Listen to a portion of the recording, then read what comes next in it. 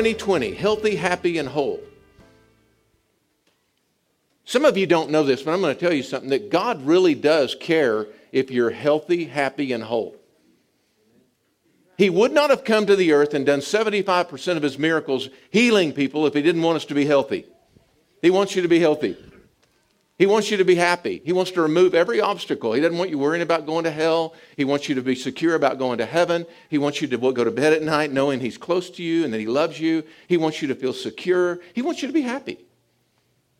And he wants you to be whole. He doesn't want you to be double-minded or schizophrenic or, worried and sick or fearful. He wants you to be whole. He wants you to not be splintered. He wants you to be a whole person. This is very much in his desires. And that's what we're trying to line up with this year. We're trying to line our life up with what God's will really is. And I've really enjoyed this study. We've been now in it all through the month of January. And I've been researching this for months before we started. And I have so enjoyed this research. It's different than anything I've ever done. And I have so many things I want to mention, just so many people I want to mention at the front, because it's so good to have people that have plowed ground before you whenever you do something like this. And I've mentioned before Dr. Daniel Amen, his books and writings. The stuff he's written about the brain is so good. And I just encourage you, if you want to read some of that or go listen to him speak. Annie Grace, who's a person that helps people get out of the bondage of alcoholism. Max Lucado, you know him. Bill Johnson from Bethel, you know him. And Rick Warren, his Daniel plan and the Daniel diet that he did about 10 years ago. All these things are just resources that have gone into what we're going to do this year. All of these people that have just plowed ground for us to take our lives and be intentional about getting them lined up with the Word of God. It's so great. And so I'm very thankful for that. And so today we're going to talk about healthy relationships. And before I talk about what a healthy relationship is, I want today to talk about something that's a direct enemy of having a healthy relationship, and that's being lonely. Now, some of you don't know this, but you don't know that it's not God's will for you to be lonely. It's not God's will for you to be alone. And I could say that to any crowd, anywhere on the planet Earth, because there's never been a human being made, created by God, that God wants them to be by themselves. Now, I'm not talking about, you're like, well, I'm married, I've got a family, I go to church, I've got these people I say, speak with and stuff. I'm not talking about that you're never around people. I'm talking about being lonely. You can be really lonely and be in the middle of a group of people. And loneliness it's a plague. It's terrible. I've been lonely a time in my life. And, when I was younger, I had a couple of years of my life where I was truly lonely. And it was horrible. It was horrible. I mean, I went to work every day. I went to school. I had different things going on, and I had people in my life, but there was no one that I really connected with at a deep level, and I was lonely. I wanted someone to talk to, and I didn't have it. Think about this. What's the worst kind of punishment? Solitary confinement. Why would solitary confinement be the worst? Because God made every single person on the planet to be in relationship. There's so many people, I don't need anybody. I can go it alone. Our country even applauds people that are, self-made people, or they can make it on their own. In fact, it's kind of a negative thing if you say that you need to be with people. Well, God created us that way. And loneliness, it's not good. It's not good for you emotionally. It's not good for you psychologically. It's not even good for you physically. Our former Attorney General, Vivek Murthy, I'll say it again.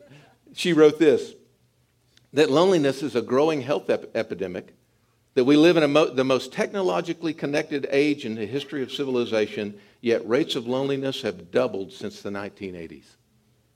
That's crazy. We're more connected now through social media, through all these different means, but loneliness, the gauge for loneliness, true loneliness, has doubled since the 80s. There's more lonely people now on the earth than ever have been. They're isolated. It has a negative impact on our health. Loneliness has the same impact on mortality as smoking 15 cigarettes a day. Isn't that crazy? Loneliness is one of the leading causes of depression. Yet people don't know that God has good news when it comes to loneliness.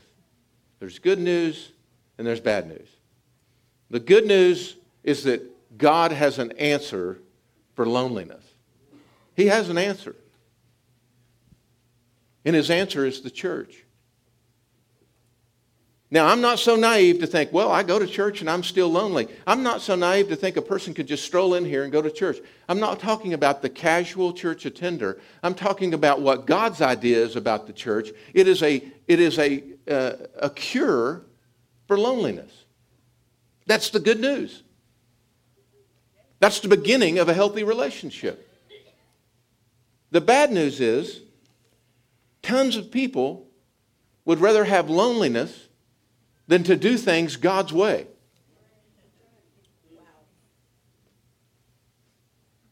You know, as we go down this road in 2020, we need to realize that God has a plan for all of this stuff, and it's right here. He said, you created me. You made me. Now give me the sense to follow what you've written in your book.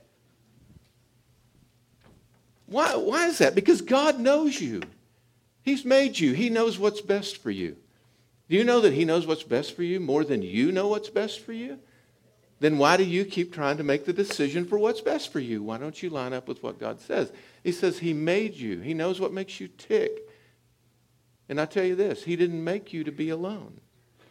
He didn't make you to be in a relationship where you feel alone. He wants you to be happy. So the Bible has a whole bunch to say about loneliness. It has a whole bunch to say about true, healthy relationships. But I'm going to start at the very beginning of the Bible because, you know, you go to the Bible and you say, Lord, what have you written in your word about loneliness? And it starts in Genesis chapter 1. Genesis chapter 1. God created the heaven and the earth. God created the earth, and then he made this beautiful garden, the Garden of Eden. It was just beautiful, beautiful to behold. And in this garden, at the beginning, there was no worries. He put he put Adam in the garden, and then there was this beautiful garden, and there was no worries for Adam. He didn't worry about money.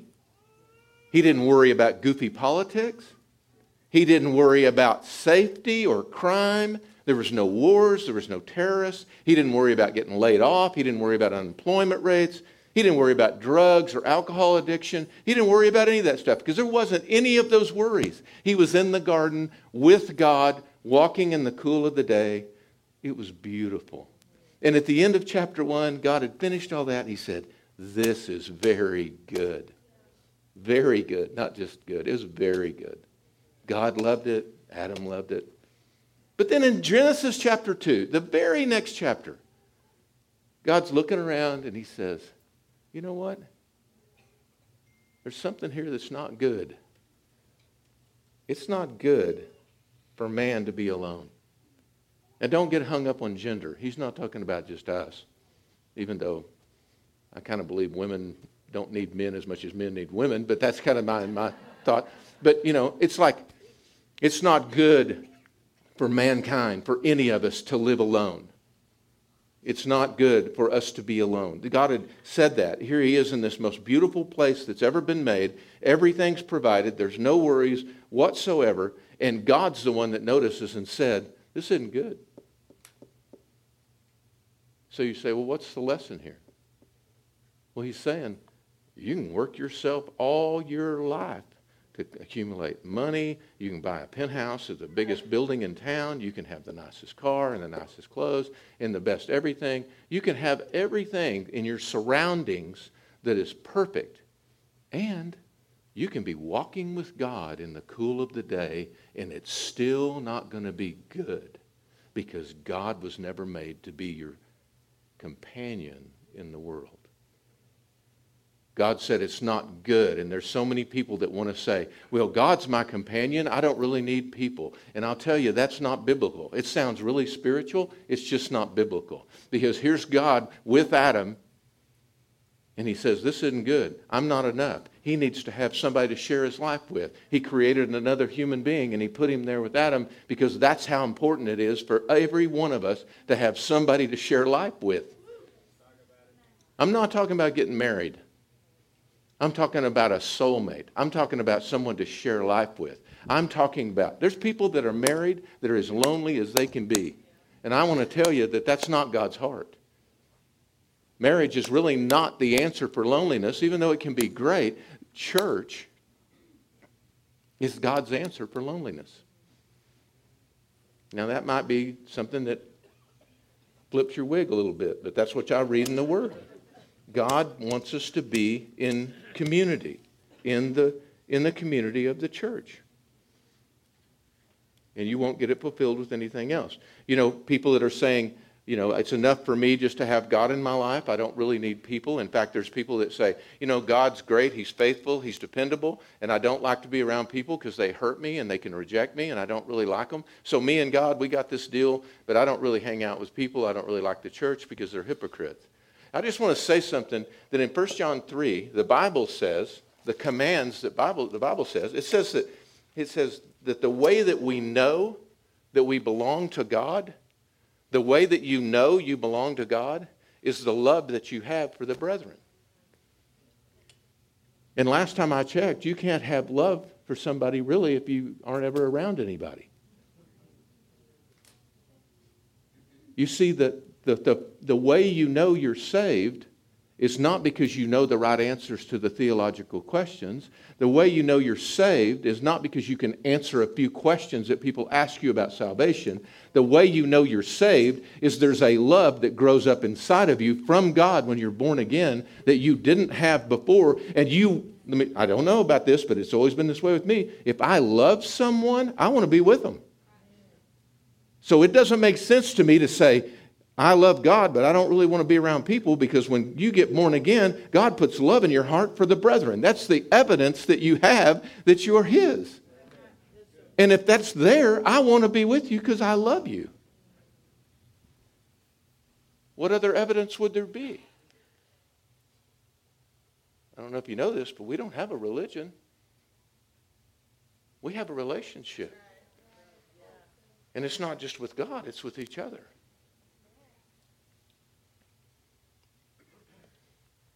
You know, there's people that want to do it their own way. And there's a lot of people that say, you know, you get around churches and people are like say, Jesus, just take the wheel. Just take the steering wheel. And it's like, you know, just trying to trust God, like this whole thing with 2020 and walking in a healthy, happy whole. There's things we have to do. This super spiritualized idea that, well, I'm just going to let God figure it out, or I'm going to let God bring me my spouse, or I'm going to let God bring me my friends, or I'm going to let God bring... There's things we have to do. That's why I said, you created me, you wrote this book, now give me the sense to follow what you've written in the book. And so many people put everything in God's hands, and then when the wheel comes off, they're blaming God, and they don't even want to go back to church.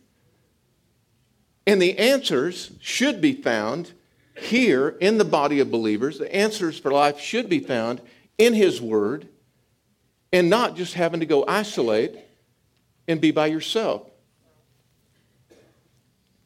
You know, people say, well, I just want to give God control of my life. Well, that's great, and it sounds super spiritual, but God never takes control. He gives you self-control. That's what He gives you. He'll never take control.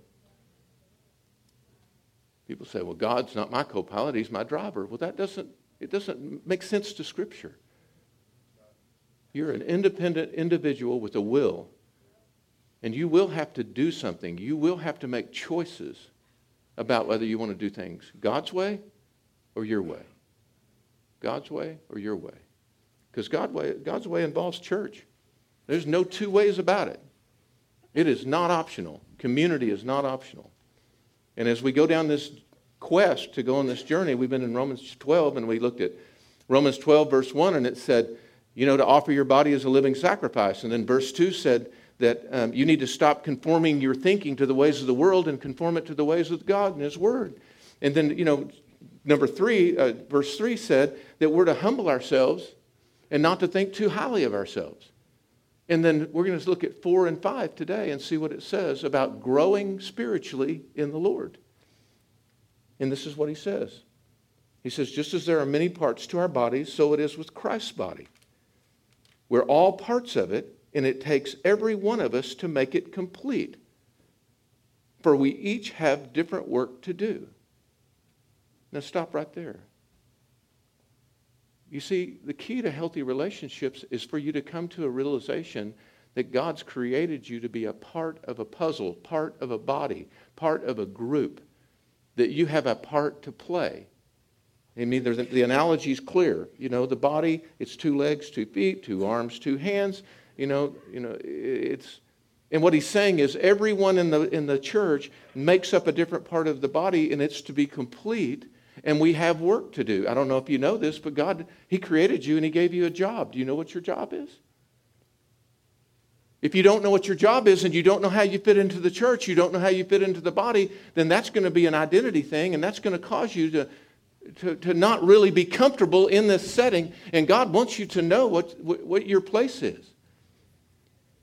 People are always saying, well, where's the miracles? How come we don't see miracles? I think about this analogy, and I think about it literally, and I think, if Jesus was missing his legs, he probably wouldn't have done as many miracles as he did.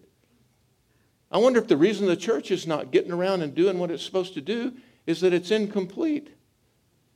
The question not is, where's the miracles? The question is, where's the church? Where's the people? Where's the parts? If we all have work to do and we're all made to be a part of a body, a community of believers, and that's the beginning of how it all works, maybe we should start right there.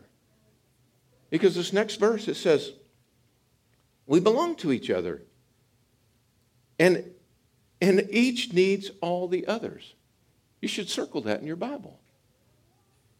We need each other. We belong to each other. When I was talking about verse 1 and it said to offer your body a living sacrifice, I said the words, you don't own your body. God bought it with a price. Well, here we get more evidence that it not only belongs to God, that He bought it with a price. He says, I bought it with a price and you don't own it. And guess what? It belongs to everybody else. Do you realize that you belong to me and I belong to you? That we belong to each other? Yes. In our culture is so anti-community.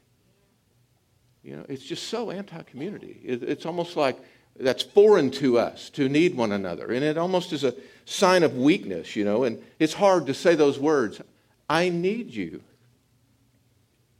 I need you. It almost makes you sound needy. And people say, I would never say that. It makes you, it's kind of like they're a little clingy. But I've had people tell me they need me. I serve a part in the body. I have a job to do in this body. And there's people that have told me, I need you in my life. Yeah, man, it makes me feel like $1 million. It also makes me feel very accountable. This is an important element in our search for healthy relationships, and not being lonely it's an identification with something that we're part of something that's bigger than all of us. We're part of something. We belong to something. We're integral. We're important. It's not optional, according to God. But, we have to make the choice. Do we do it God's way or we do it our way? Do we see it God's way or we see it our way? He's designed us to need each other. The idea of needing someone is not weakness, Just because you need somebody doesn't mean you're weak. It means you're human. It's the way God created you. He created you to need people. We need each other. I love what Rick Warren says. He says, snowflakes are frail, but if enough of them stick together, they can stop traffic. And the analogy is so clear. It's like, us on our own, we're not much. But when we stick together, we can stop the advancement of enemy. We can stop the advancement of evil. We can think of how many things are you can stop demonic trafficking. You can stop sex trafficking. You can stop a lot of traffic. But if you're a snowflake that goes out there by yourself, you're going to get run over. So you remove yourself from the body and you think, I can go it alone. I'm a lone ranger and I've got all the goods and nobody accepts me. I'm going to go do my own thing. Well, you're going to get run over. Because it's dangerous to not be a part of God's body if you're supposed to be a part of God's body. It hurts the body and it's not helpful for you. This is a mindset. It's changing. It changes the way we think. Because there's safety in numbers. There's safety in numbers. He says that we should be the kind of people that looks out for another's interests more than we look out for our own. Well, that tells me that we should know other people's interests. We should know something about other people. So the question becomes, who's watching your back? I mean, we go on a trip. What's the first thing we do? Who's going to house sit? I want somebody to house sit. I'm going to be gone 2 weeks. I don't want to leave my house unattended. They might steal my stuff. Somebody might come in and vandalize my stuff. They might come in and, we go to great lengths to get somebody to sit to guard our stuff. What are they going to do? They're going to lock the door. They're going to set the alarm.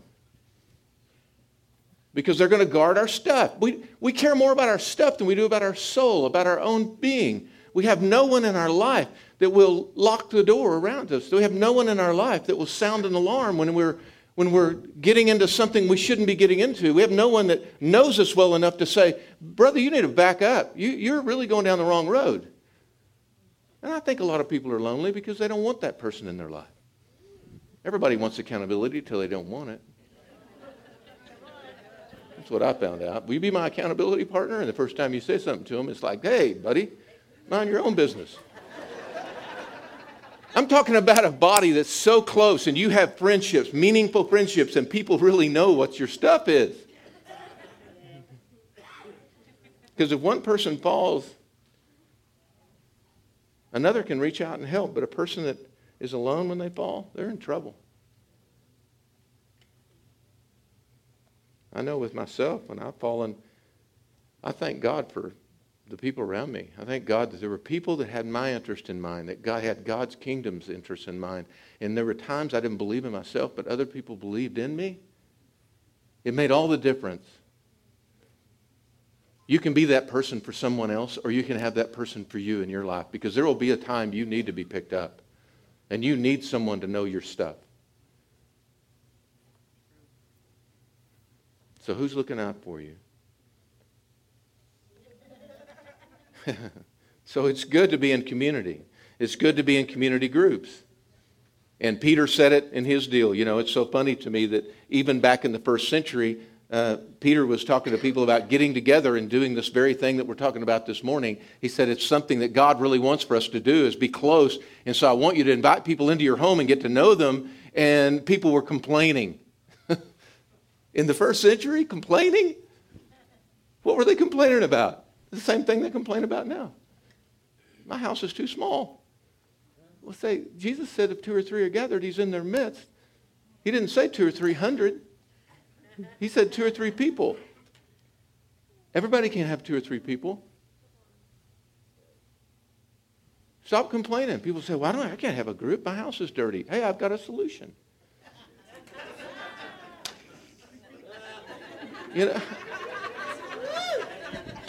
You thought I was going to say clean it up, but no. What I'm going to say is we should be like a big family. And if you're a big family, you don't care. I mean, sometimes the house is dirty, right? I mean, you're not like, it may get on your nerves, but the truth is, it's your, if you're a big family, you're not judging everybody because the dishes are in the sink. We don't have to put on pretense is what it means. We don't have to We don't have to act like we're something we're not. Sometimes the house is dirty. Sometimes we're sitting around in sweatpants all day. You know, sometimes things don't look great. But the truth is, if you have a real friend that's like a family, you can connect and you don't have to put on airs. You can truly be who you are. And we should be full of sympathy for one another. You know what that means is that you should know what's going on in someone's life and you should share that pain. The church should be like a big family. You know, people say, well, the church's main job is to spread the gospel. I believe that's true. But here's what I'm going to tell you. You ready for this? This is going to be something you may not agree with. And I say this often, but the most important thing we can do as a church is to have a loving community with one another. And many people say, well, no, the most important thing is to go out and to witness for the Lord. You need to know Scripture. You need to know how to argue Scripture. And you need to go out and witness. You need to go out on the highway and byways and tell people about Jesus and get them to be saved. Well, let me just tell you, I'm going to say it again. The most important thing is to be in a loving community with one another, even above going out into the highways and byways and sharing the gospel. Now, you may not agree with that, but Jesus said he did. Because here's what Jesus said. He said, by this, John 13:35, by this they will know, the world will know that you're my disciples if you love one another. They won't know you're my disciple just because you can spout a few verses. They won't know you're my disciple because you're out there talking to them about something and trying to get them to convert. They will know you're a disciple when you do what I've been talking about doing. You love one another, you're in each other's lives, and you really do have community together. That's what he wants us to do. I mean, Peter was trying to get them to do it, and they were complaining about it, just like they do today.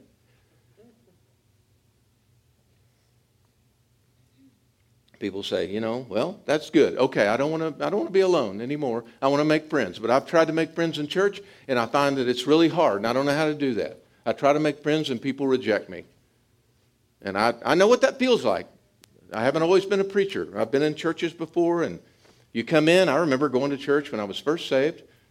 And this month, as of this month, I will be saved 44 years. So I've been doing this a long time. And I remember going to church a number of times, and one time in particular where they had a big fellowship hall. And you know, it wasn't long that I realized, man, this place is cliquey. There's a lot of cliques in here, you know. And all the popular folks were on these three tables, and there's a whole bunch of them. And I thought, hey, I want to be over there, but there wasn't a seat. And I looked over here, and on these three tables, the big old tables, they had like one guy there and three people there and two people there. And I thought, well, gosh, who wants to be with those guys? But I figured out, if I just want to be friends with people that have friends, I'm not really doing what God's called me to do. I think I'm going to go and try to be friends with somebody that needs a friend. And what happened was we started doing that, and we did that, and we did it over a long period of time, and that group got bigger and bigger and bigger, and pretty soon that side was bigger than the other side. But our challenge was when people came in for us to put chairs around the table and make it bigger. It wasn't to say, oh, we got 5 friends and we're happy. We're called to be something, a body. So how do I make friends at church? Because it's a good question. And I've had to go through this. So this is from my own heart. And this is going to be profound. You want to write it down. To make friends, you got to be friendly. Okay, I know. I'll say it again. To make friends, you got to be friendly. Nobody wants to be friends with you if you think your gift of the Spirit is complaining. It's not. Nobody wants to be friends with you. If your spiritual gifts are complaining, sarcasm, and criticism, they're not going to want to be with you. Some people think that that's conversation. No, it takes no intelligence to be critical. It takes no creativity to be critical. And people don't want to be around it. That's not real conversation. And to be friendly means you want to be nice to people. You want to be friendly. You want to engage them. If you've approached someone because you need a friend, you probably won't make a good friend. But if you approach someone because they need a friend, you'll probably be a pretty good friend. You have to begin to do something. And It just blows my mind how many people will come into the church and the only person they get to know is me. And then something will happen in their life and no one will visit or no one will take them a meal or no one will check on them because I can't remember everything. And then they get mad at the church and leave because nobody's reached out to them. And I want to say, it's not our fault that you didn't know anybody. There's a responsibility. It's like I said at the first. If you're just putting it on someone else, it's never going to work. You have a personal responsibility. If you want a friend, go be friendly. You have to be intentional. And I know you don't want to risk rejection. It's the worst thing in the world. But let me just tell you this. Risk the rejection. You might have 3 rejections, but if you find one good one, it's going to be worth it all. And the next thing, try being interested instead of trying to be interesting. You ever try to do that? It's like people think what makes them what attracts them to friends is that they're so interesting. No, it's really that you're interested in someone else. If you have to be the center of attention and it has to be about you and your interesting life, chances are you probably don't have very many close friends. Try being interested in someone else.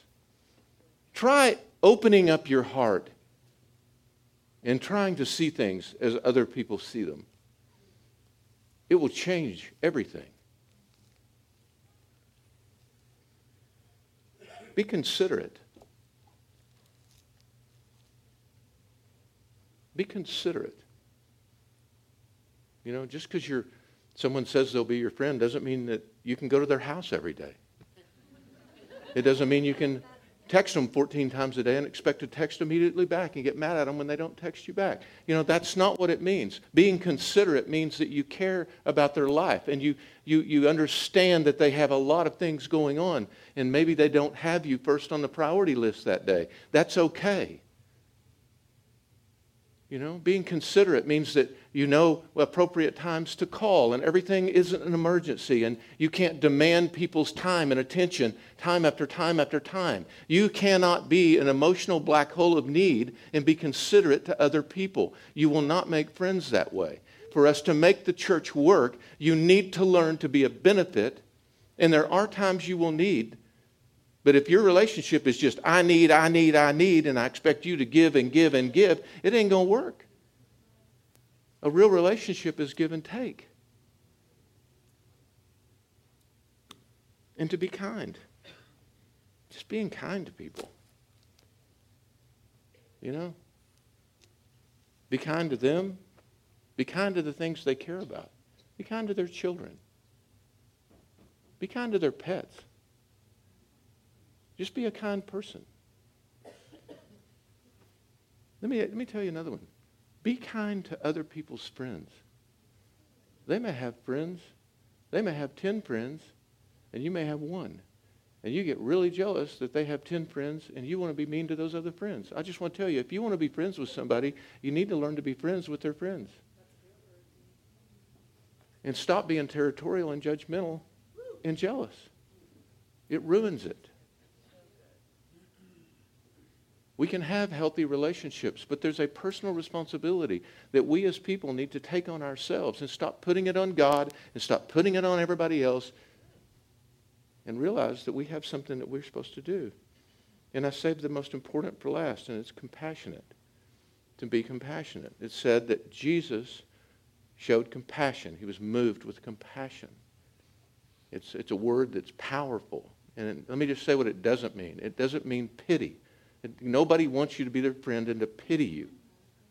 There's times we go through really hard times, and if someone pities me, it just makes me mad.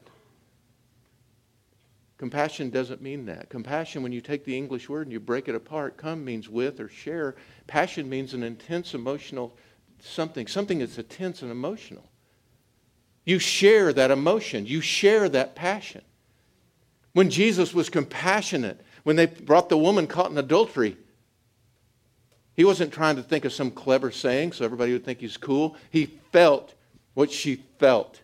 He felt what she felt, the embarrassment, the condemnation. He felt it. He shared that passion, and it enraged him. And guess what? He connected with her because she found a friend in Jesus.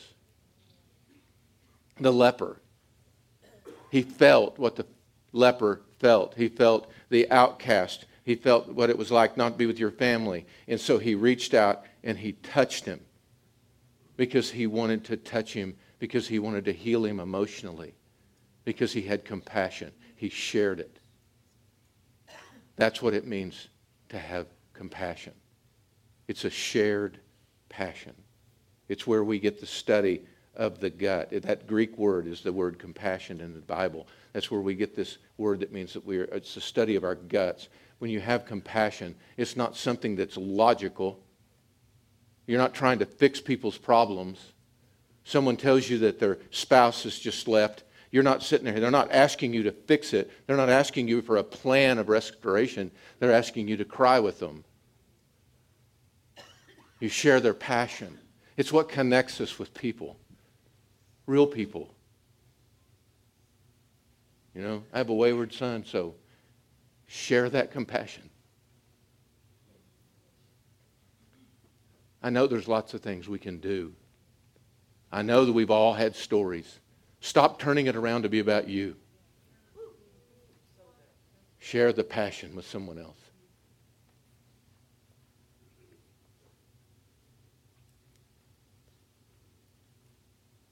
You know, we have a fairly new member in our church. His name's Ralph Bates. Ralph, where are you? There you are. Okay. Ralph's a great guy. You'd probably know him better as Tanya Garner's dad.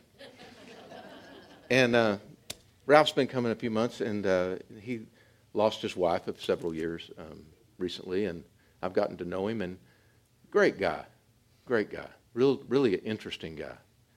And he was sharing a story with me the other day, and I asked his permission to share it because I think it talks about what compassion really is.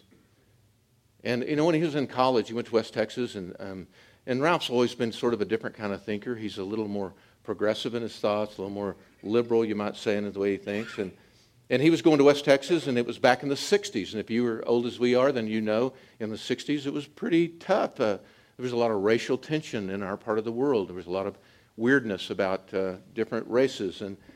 And Ralph said that in West Texas that they had this big bulletin board in the commons area, and it was a free speech board. You could put anything up there you wanted. And so people put all kinds of stuff up there. And he said there was this one particular fraternity. It was a Southern fraternity, and these guys were going to be hosting a banquet, and they thought it was so cute to be able to host this banquet. And then they advertised that all of the servers and all of the people waiting on the tables would be black. And the reason he wanted to do that is because this fraternity thought that was clever, because it was kind of like back in the South in the Confederate days. And Ralph read that, and he said, this is the way he said it. This is what made me think about this word. He said, I don't know what it was.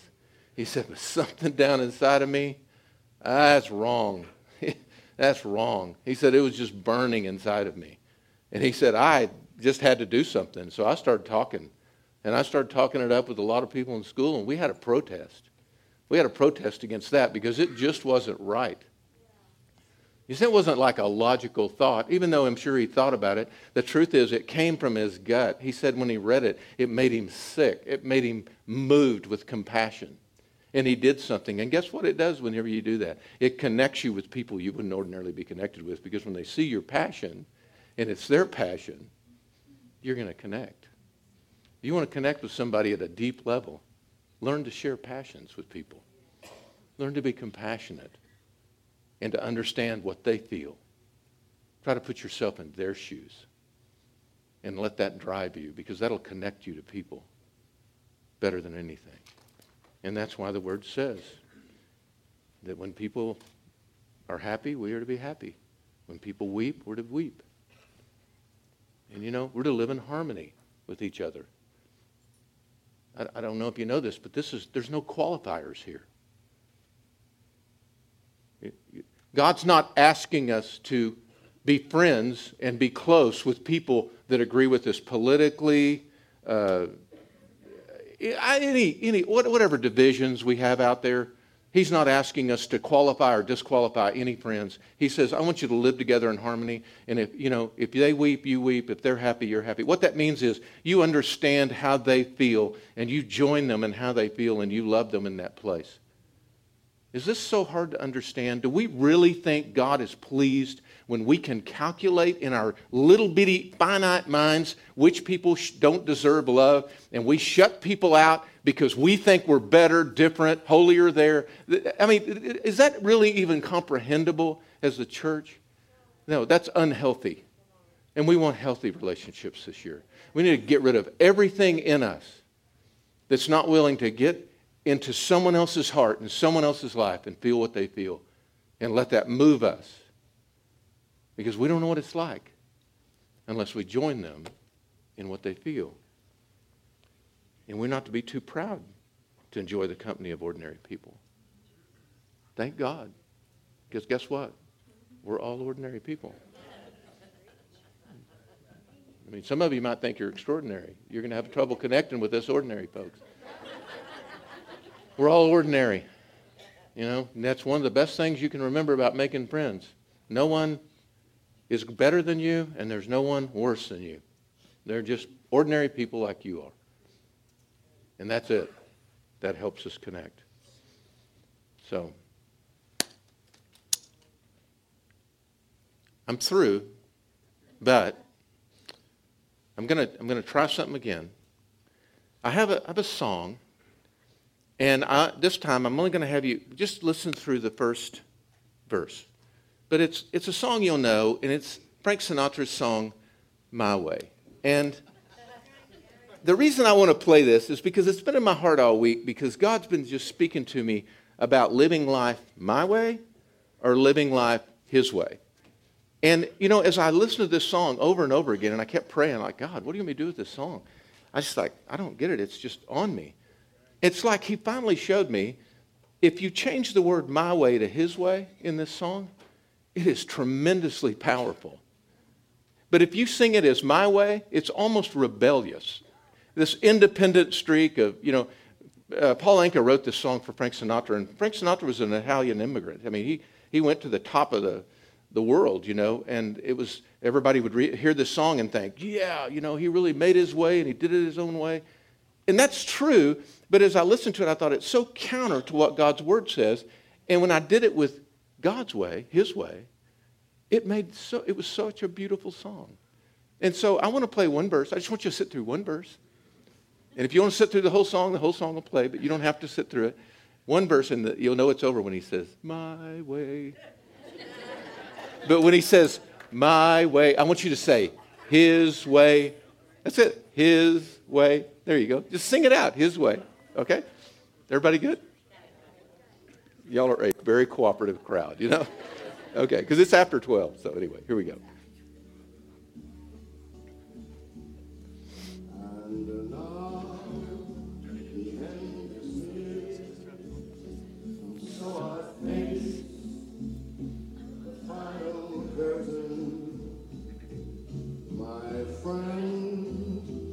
Say it clear, I'll state my case, of which I'm certain.